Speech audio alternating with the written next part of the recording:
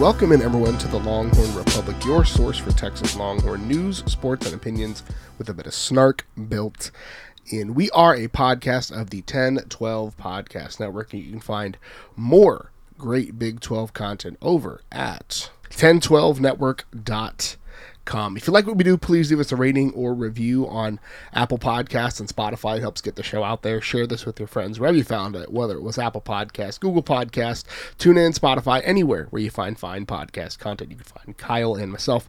Connect with us on social media at Longhorn Pod on Twitter or X, Facebook, and Instagram, The Longhorn Republic. Shoot us an email, longhornrepublicpod@gmail.com. We like to remind you, this podcast is brought to you by our friends over at Charlie Hustle Clothing Company. They are a vintage-inspired clothing company based out of Kansas City that specializes in collegiate and hometown apparel. Charlie Hustle wants you to be the best dress fan this season, so be sure to check out their wide selection of officially licensed collegiate apparel today and show off your school spirit all season long. With over 30 schools to choose from, they've got you covered with all of your collegiate apparel needs. I'm waiting on my package from them, but you can get 15% off any non-sale item by using the code TEN1215 at checkout over at www.charliehustle.com. Charlie Hustle, vintage made fresh. My name is Gerald Godich. I'm your host this week, like I am every week, and I'm joined by a man who's having back issues because he's carrying the whole team, Kyle Carpenter. Kyle, how are you? Are you calling me the Jonathan Brooks of this podcast? Because that would be high praise coming from you, the originator of the Jonathan Brooks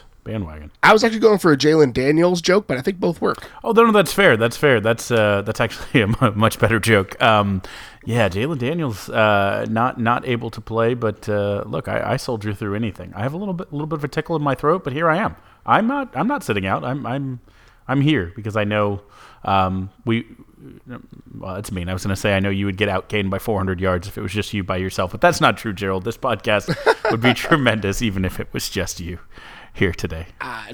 Tremendous is not the word I would use to describe me rocking it solo. It'd be okay, but it would not be a Jonathan Brooks-like performance. No, we're obviously going to talk about the Texas game. Texas getting out of the Kansas game with a win, a big win, without Jalen Daniels on the field. We'll talk about down the 40. We've got some big games from the ladies. We'll obviously close the show out with some bang the drum. So like we alluded to, Texas stays undefeated at number 3 in the AP after getting by the Kansas Jayhawks with a slow cooker, a slow roasting, put a pot of chili on the stove overnight, wake up and it smells yummy first thing in the morning, slow roast of the Jayhawks. Part of the reason why it was a slow roast because Texas struggled to punch the ball in the end zone from the red zone. Could have been a flash fry, but it didn't work out as well. Outgained Kansas by 400 yards in one of the best performances under Steve Sarkisian. There's a lot to talk about in this game. We'll obviously spend some time doing so, but Kyle, just thinking through this win, do we start to feel like the expectation that we have for Texas, they're finally going to be able to consistently meet it? Yes, I think so. I think this was the second of 3 tests this season, right? We didn't know it would be Kansas. I actually thought it'd be Kansas State, and we'll see. But we knew there would be a Bama, an OU, and then a third best team in the Big 12, and Texas would honestly measure themselves a little bit more by how they showed up for that one, right? I do think Texas, and I don't wish this upon them, can kind of muscle memory and out-athlete the rest of the Big 12 this season, but was there going to be a team that could punch you in the mouth, that had enough talent to do it?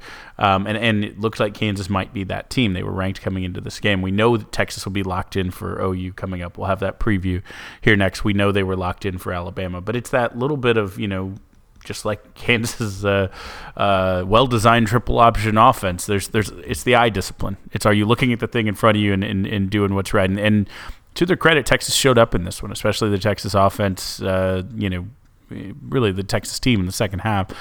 They showed up and they looked like the team that could answer a lot of questions. We asked before, right?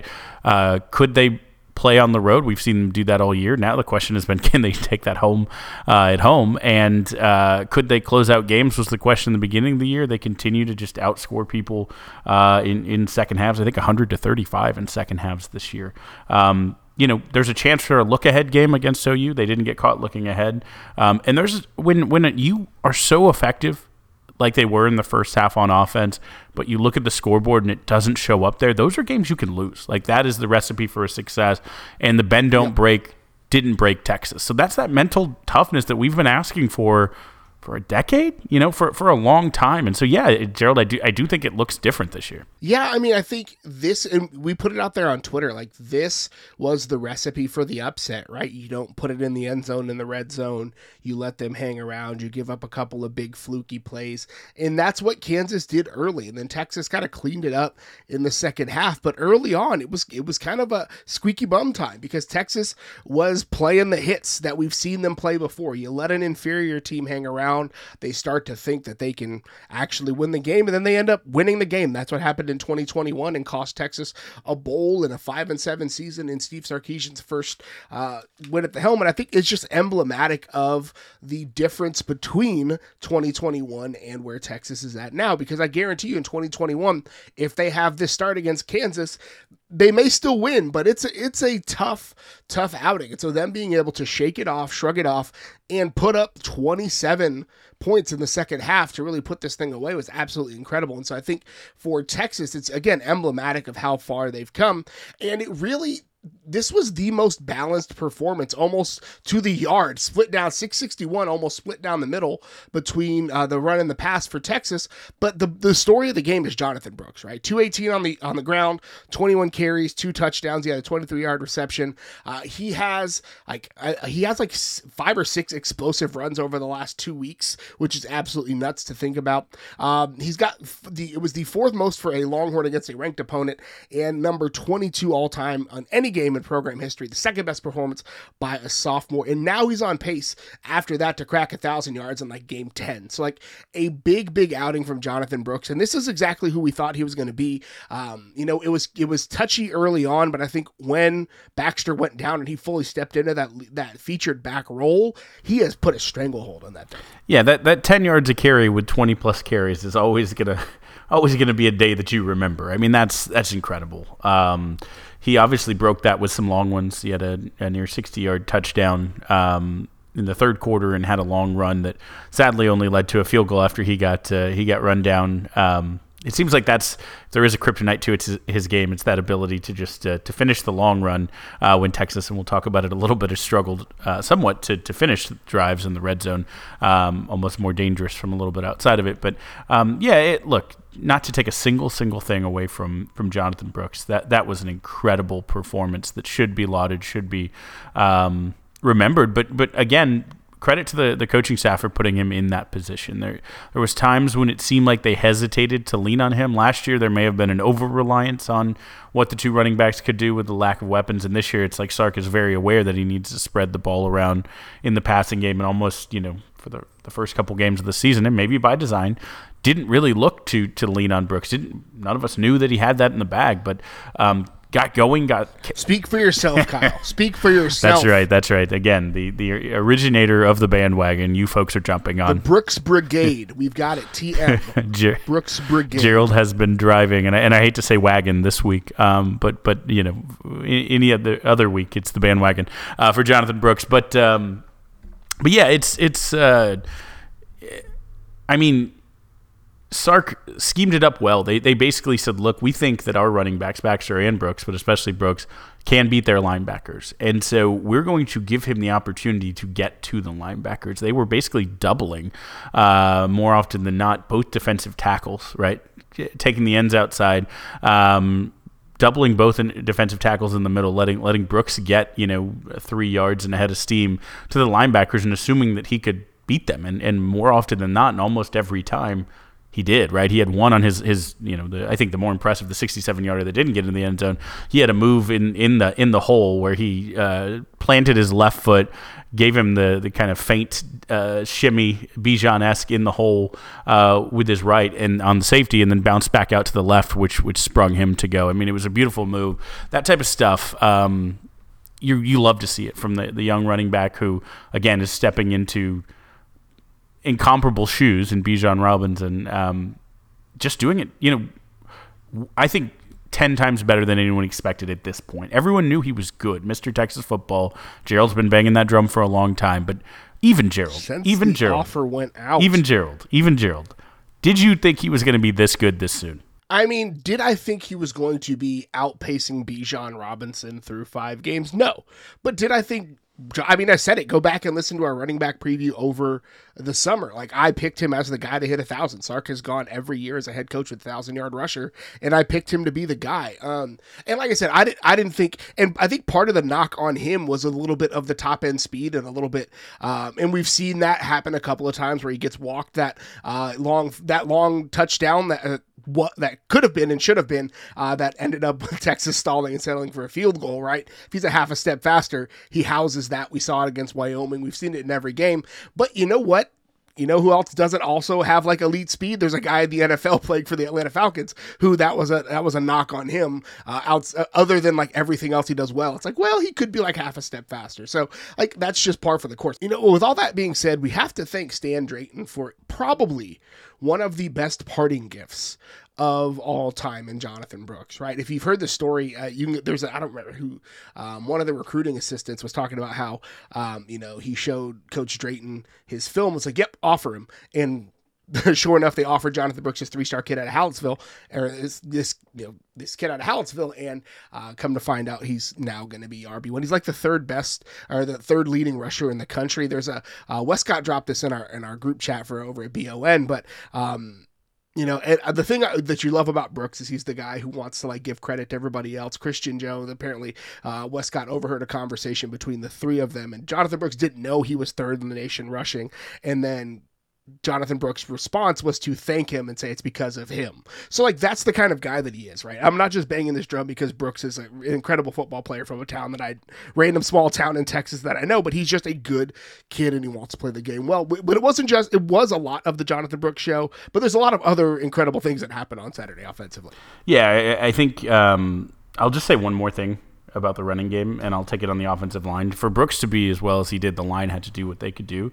And you mentioned Christian Jones. Right now, say anything that you'd like, Christian Jones is our best offensive lineman on this football team. Pro Football Focus highest graded lineman on Texas team, 76.1. DJ Campbell did have a 78.1 pass block grade. They each got 85 snaps, which that's right. The offense had 85 snaps. But the offensive line looked great, right? They had 1 sack allowed. We'll talk about the passing game here in a second. 1 botched snap. But otherwise, they blocked really well. And it was specifically Christian Jones and DJ Campbell on that right side. And look, Jake Majors probably his best game I've seen him play, maybe in his career. That 1 botched snap aside was pretty flawless throughout. But they ran 37 of their 48 rushing attempts, either in the middle or to the right side. Now, that's not to say anything about Hayden Connor or Calvin Banks, but they clearly found something that was working running behind DJ Campbell and Christian Jones and to some extent Jake Majors. So there is credit, and I don't think Brooks is both modest, but I don't think he's wrong or missing the point. They did run a ton behind Christian Jones and did it really, really well. And again, the offense just seemed to scheme, like I said, that kind of doubling we hadn't seen, doubling at the point of contact. And last year they had more when Bijan went off of a look of, don't worry about their front 7, just get guys at the second and third level and let Bijan get past the first and do his magic, and it worked. So credit to the coaching staff for evolving, adjusting, being opponent-specific, and drawing up these great game plans. But the other thing they did is draw up a great game plan to really maximize Quinn Ewers. And I thought this was the Alabama game was tremendous because it was that good of a performance against Alabama. But as far as the scheme for what he does well and them marrying that up with their overall offensive package, I thought this was one of their best schemed games, and Quinn just went out and absolutely lit it up. And very specifically, as you might imagine, in his strongest area, which is throws 10 to 20, and especially between the hashes. Yeah, I mean, I think it was Adonai Mitchell's like not coming out party, because everybody knows that name. If you've watched the national championship game in the last 2 years, you've heard that name. But really for Texas, like this was the Mitchell volume game. 10 receptions, 141 yards, and a touchdown. Career highs for both receptions and yardage. Big 12 newcomer of the week. Big week for him. And I think you listen to him talk about it.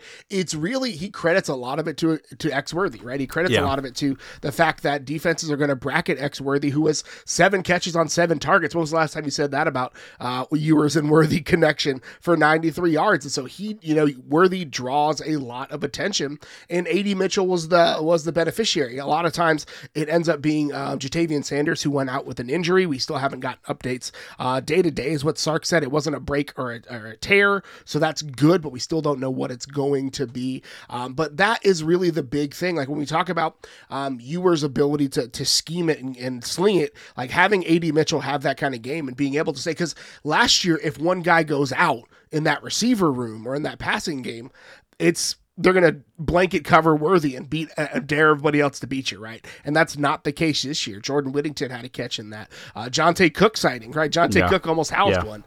Thought he was going to. But I think the other thing we have to talk about with Ewers is he flashed the feet again, right? 2 rushing touchdowns, 1 kind of scramble that was like, oh, he's going to go for the first down. Oh, he's going for more than the first down. That kind of long scramble up the middle. And the fact that he's done that now 2 weeks in a row, forces defenses and defensive coordinators to rethink what they're going to do on third downs, right? Because with a typical pocket passer, you can run some like man with a too high safety look on there on third downs, but now you can't do that as much. You can't run as much man coverage because Ewers has shown you that, oh, the Chick-fil-A weight is gone and I'm going to scramble for 10 yards, if not 6 points. And so that's the other kind of wrinkle that they've now added that gives Brent Venables and his crew another thing to think about as Texas heads to Dallas. Chick-fil-A makes beer now? I'm kidding. So Vanilla Vince was pretty incredible in this one. The touchdown, incredible. The naked bootleg, what a call for his second touchdown in the last kind of play of the ones on the field before they put the backups in. Let Malik get a little bit of run there. He was great. The touchdown throw specifically to A.D. Mitchell, like. There's probably a lot of people who just casually watch football, and that's great. There's no problem with that. But who see that throw and say, oh, yeah, open guy, back corner of the end zone, easy throw. That is an incredibly hard throw. Like 9 out of 10 college quarterbacks sail that throw. The 1 out of 10, it's an elite throw. Like you have to have your feet planted. You have to sail it up over enough people, get it down, and give your receiver a chance to get up and get down and get his feet in the corner there with a player coming down on him, basically trying to get him. I loved, by the way, Adonai Mitchell after he caught that touchdown, struck a pose while sitting on top of the photographer. A great memory for that photographer, and hopefully a great photo from someone else came out of that. But just a great play. I really thought so. Texas only threw 2 balls greater than 20 yards in 35 pass attempts, right? What they did, though, is they threw 18 in that 10 to 20 range for 225 yards. Only 100 of Quinn's yards came elsewhere. That was their bread and butter. There was a lot of RPO kind of looks. There was a lot of play action off the heavy run game with only 2 receivers, right? They would literally run Worthy. Even when Sanders was healthy, I noticed they were doing some of this where they would have a lot of kind of motion and scheme to draw the defense in on play action with both tight ends blocking down, and then run 2 receivers out of there and still have a kind of a safety bending concept between what are you going to double Xavier Worthy here and glean towards him when they're both on the same side of the field. Oh, A.D. Mitchell gets open. That's how he had 3 catches on the first drive that they just moved down the field. I thought, again, really well schemed. The only place, I know Gerald had a little bit of consternation about this, and I did as well, maybe just slightly lesser extent, but the pace and the way they ran that last play before the half, which ultimately led to Ewers' interception. If they call a timeout there, he has a little bit more time to get settled. Maybe he doesn't stare down Gunnar Helm on that dig route. Maybe he does. But he did a good job, even on that interception, climbing the pocket, whether he was looking to run like he did, like Gerald pointed out, when they give you that and forcing them to be honest when they are, both bracketing Worthy and trying to take away the deep ball, then that's going to be there all day.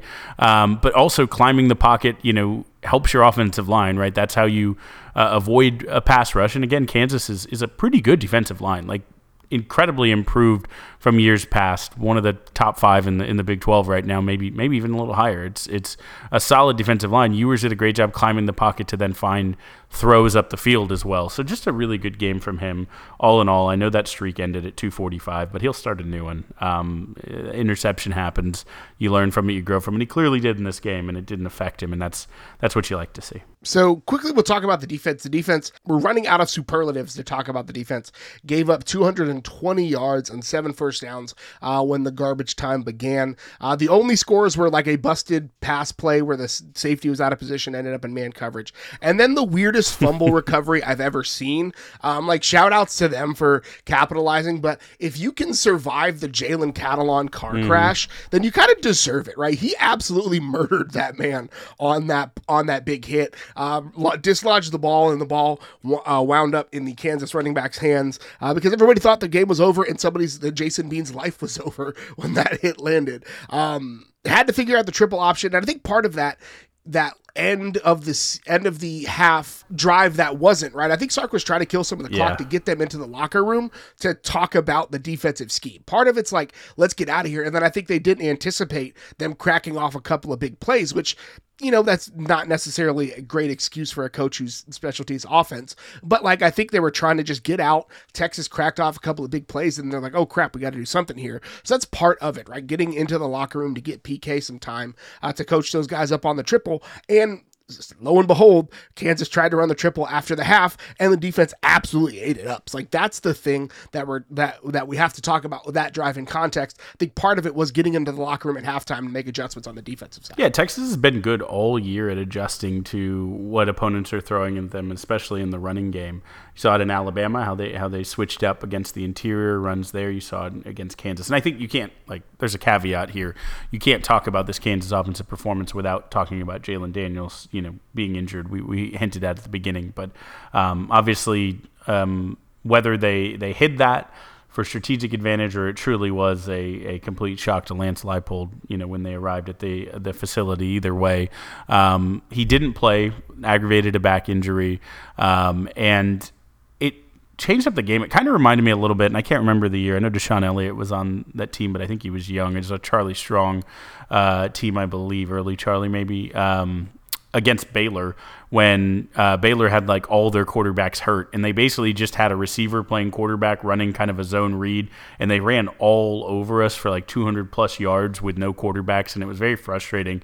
Texas, I think, won that game, but it was close. If I'm recalling back, maybe 17. Anyways, not important, 16. But neither here nor there. It reminded me a little bit of that game where you just didn't prepare for it, right? No, Texas knows the offense that Kansas runs, and there are some similar concepts, but Jalen Daniels, as good of an athlete and playmaker as he is, Bean actually is the more straight-up speed guy.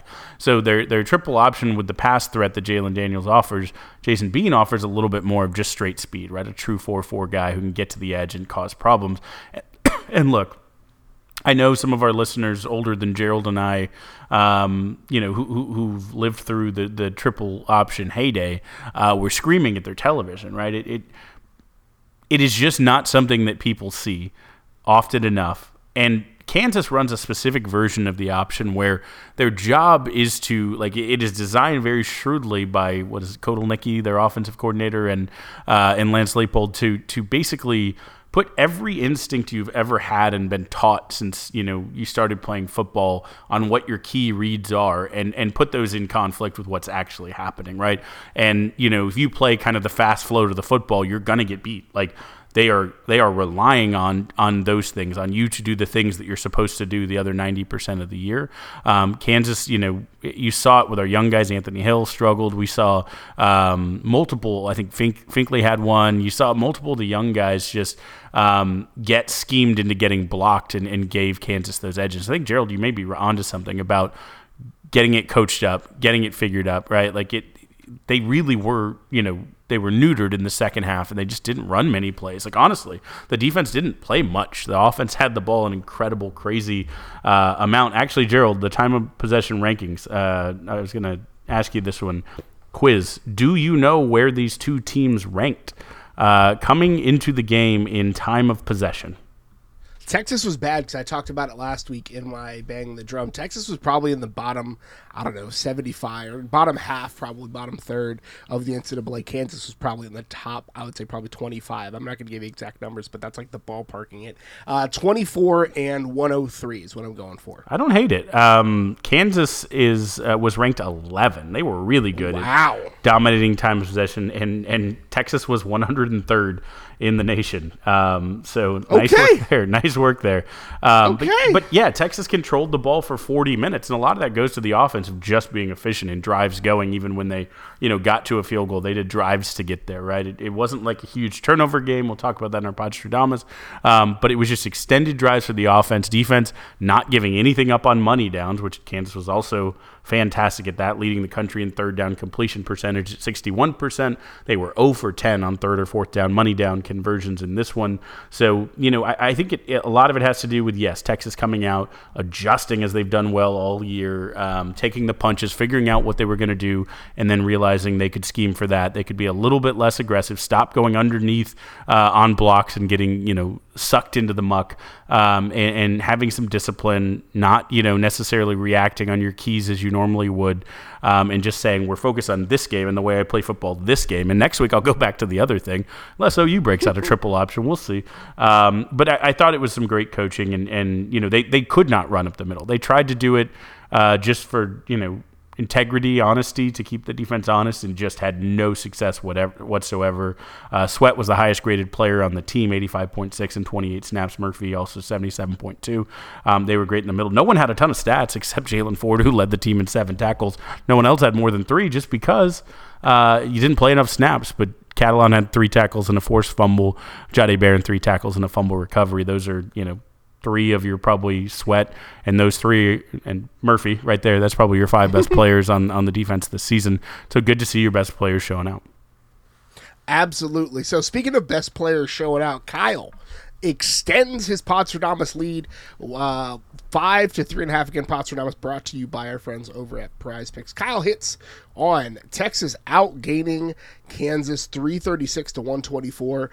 Texas didn't punt once. They returned a few punts. So Kyle does not, I think, hit on his special teams play because, well, there weren't many special teams plays. Honestly, I feel like I should dock you a point because Burnt Auburn missed 2, but that's another conversation for another day. I had Texas winning the turnover margin, and Texas had 3 sacks. Texas ended up with 0 sacks, and both teams had 1 turnover, so I missed on both of them. Kyle leads 5 to 3.5. Yeah, I think the special teams was an interesting one because they were special in that they were unnoticeable in the return game. They just didn't have any returns. They weren't going to have any problems, so good on you there, Xavier Worthy. The kickoff coverage is the only unit that could have been good because you score a lot of points. You kick the ball off, and they were. Jaden Blue and Leafau both had big hits on special teams, but I'm not going to take credit for that. No punts feels like it should be a special thing, but that's more on the offense. So I'll give it to you, Gerald. No points for me on that one. I'll take my 1 and go home. We'll call it a wash, right? We'll call it a wash. No punts, but 2 missed field goals. So we'll be back on Thursday to preview the Red River rivalry in Texas taking on OU. In one of the marquee matchups of the weekend, College Game Day will be on hand. Now it's part of the show where we whip around the rest of campus and we down the 40. And we'll start with the volleyball team getting a big win and finding their mid-season stride. Number 10, Texas volleyball knocks off BYU 3-1 and 3-1 on a Thursday, Friday. Give them that extra travel day Thursday. Actually, Texas lost the opener on Thursday and then won 3 straight. Friday, Texas lost the first 20-26 and then again did the reverse sweep of that one. Big weekend for Maddie Skinner. Texas improves to 9-3 on the season. Yeah, we've been looking for kind of the they've had a couple good wins. This felt like, BYU has been very good, and there was almost the question of Texas has dominated this conference for so long, but BYU's coming in as a, truly national contender team in your own conference, which Baylor's been close, but Texas really hasn't had that. And so this was kind of a statement win of, yeah, we're on our way out, but this year this is still our conference. We're the number 1 team to start the year. The reigning national champions.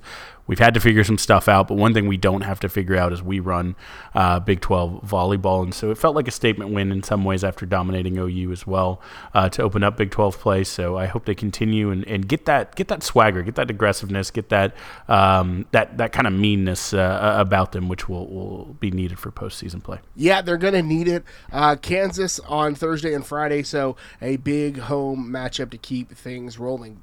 Number 21, soccer, arrested the downward momentum, pulled a draw against West Virginia to snap that losing streak, and then finally got back in the win column against the aforementioned Kansas Jayhawks. Yeah, I mean, look, this is a team that's great in October. I think they're 13-0-3 over the last 16 October matches, so they're heading into their strong month. It's not Iowa State, so I can't think of a Brocktober or Rocktober, as Rocco is their new quarterback, but we'll come up with it. We'll workshop it. But yeah, they're heading into the strong month strong. A heartbreaker against Tech, a heartbreaker against BYU. They needed to get kind of things right here to end September and head into October.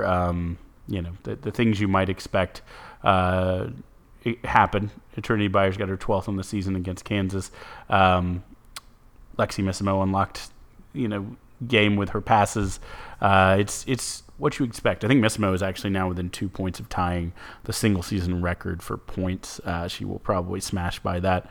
Lord Will and the Creek don't rise, and I believe Trinity Byers is just a point shy of becoming the first student athlete in school history to be credited with multiple 40-point seasons. Running through a big year for her, and Texas will continue to test themselves. Next up, number 19, UCF on the road, and then Iowa State at home. We're around the corner from swimming season and basketball season. Men's swimming and diving held their orange and white meet over the weekend, while the basketball, we've got basketball this month, the month of October. Texas will take the floor. How excited are you for this basketball season, Kyle? I think it's going to be really great. I was just on the Kansas podcast talking to Andy Mitz, and he's pretty excited about that Kansas team, and I didn't bring up Arteria Morris, and I don't need to. Proud of you. Yeah, but I'm glad to not have him on our team. But I think this team has already gone through what feels like a journey, just in losing the big recruits who are going to be a focal point of this team, losing the talent they did after the run they had, and then going out and restructuring. They feel like they haven't even dribbled a ball hardly, and they've already gone through so much, like at least in the narrative portion of the season. So it's crazy that we still have so long, not long, but a couple weeks to go. But I'm really excited to see this team put it all together and actually play with so many new faces, so many new parts, but such talented parts. I think there's an incredible ceiling, but let's see what that floor looks like in the beginning for that team. It is a high variance team, we'll say it. They've got a very high ceiling, but the floor of the Moody Center, we don't know how low it's going to be. That brings us to the part of the show where we honor one of the best traditions in all of college athletics, Big Bertha, and we bang the drum, brought to you by Joe Ruiz. So, Kyle, what are you banging the drum on this week? Gerald, this is a big week coming up. We've got through the Buku portion of the schedule. That's the Baylor, BU, KU back-to-back. We're looking at the Big 12. There's one game that everyone across the entire nation has had circled on their calendars. I think from your grandfather who tunes in on the radio, which you should all do. Listen to Craig Way; he's amazing. To your nephew who's 7 or 8 years old and just getting into football. They all have one game circled on the calendar. And of course I'm talking about the Butt Bowl. That's Baylor versus Texas Tech this week, playing for, no, I kid, but Baylor is playing Texas Tech in the Butt Bowl. Honestly, playing for the bottom of the conference, but we wish both of them nothing but the best. But obviously, I'm talking about Texas OU this week. And one of my favorite things is that this week it's actually the Red River rivalry, and I don't want to get into whether people like that name or don't like that name. That's the name, so just say it. The Red River rivalry, but the full name is the Red River rivalry presented by Head and Shoulders. And I don't think that's a coincidence, Gerald, because this year, these two teams are so head and shoulders above every other team in the Big 12. You look at the conference power rankings, and I honestly think our friends over at the 10-12 Network and the 10-12 podcast should start putting a null in between number 1 Texas, number 2 OU, null, and then whoever's number 4. Like, there just needs to be a blank to distinguish how far away the other teams are. But, that means there's even more to play for, even more to fight over this week. Be nice, but not too nice on social media. Give OU as much hell as you can muster. If you're going to the game, scream your lungs out. Hopefully you get the picture of half the stadium empty with OU trickling out early. We'll see. We'll have our preview coming up in a couple days here, so stay tuned for that one. But man, I'm already excited. And Gerald, it's 8:48 p.m. on Monday, and OU still sucks. So I'm banging the drum this week on something tangentially related to Kyle. So there was news out of the conference offices that Brett Yormark, the new Big 12 commissioner, will be skipping the Red River rivalry in spite of College Game Day being there and it being probably the marquee matchup of the weekend. Instead, SEC Commissioner Greg Sankey will be in attendance, and Yormark made a joke about, it's his game now, so we'll let him have it. But, the double standard that the Big 12 is exhibiting now is absolutely frustrating to me. I get Texas and OU are leaving, and Yormark is trying to show that, they will be fine without Texas. But their ability to, in the same moment that news comes out, tweet about how Texas and OU are leading the conference, or that Texas is the top-ranked volleyball team in the conference, or a swimming award, or something. Pick one or the other, right? Either, properly represent Texas and OU while they're in the conference, or keep our names out of your mouth. Those are the two choices. And it's I understand the frustration, and I understand, Texas and OU, kind of pulled one over on the league. I get all of that, but I also, if you're going to skip these games, then just skip it all. Don't spend the offseason talking noise about both of these schools and then pretend like they don't exist just because they're the better two teams in the conference. And he's going to have to probably watch these two teams play in person, because lo and behold, he's going to be the one giving one of them the trophy, highly likely, at the end of the year in Arlington. And so as much as I don't like playing teams twice in a year for a conference championship, I'd love for Texas to get to play one of the teams that it's not on its regular season schedule in Arlington, but it's shaping up to be OU in Jerry World again. And so having to hand one of these two teams the trophies on the way out, it just seems poetic to me, Kyle. I will like it no matter who of Texas or OU takes the trophy from Mr. Yormark. At this point, it seems very surely it will be one of the two. But boy, do I hope it's Texas, because this weird thing throughout most of the year where we have been like Crips and Bloods who held up our tied together bandanas in support of our hatred for the rest of the Big 12. We put that on pause this week, Gerald, because as much as I hate the commissioner and the entire rest of the conference, I do feel a little bit of hate seeping in my veins and into my blood, and remembering, hey, we still hate you guys more than anything. We get to carry on that hate into SEC, and I think it's going to be even better. SEC hate will be much purer, much cleaner, much more uncut than Big 12 hate. But we still have Big 12 hate for OU, and let's milk this while we got it. Big 12 hate 2 more times. And that's all we've got for you this week. Kyle, where can the good folks find you on the internet? You can follow me on social media at Kyle Carpenter. You can also follow the Texas Pregamer at Texas Pregamer. You can follow me on Twitter. I am at GH Goodrich. Follow the show on Twitter at Longhorn Pod. Facebook, Instagram, The Longhorn Republic. Shoot us an email, longhornrepublicpod@gmail.com. We'll be back on Thursday with our preview show previewing the Red River rivalry. But thank you so much for tuning in. And until then, hook 'em. Hook 'em. It's a couple minutes later than what I said earlier. I know you still sucks.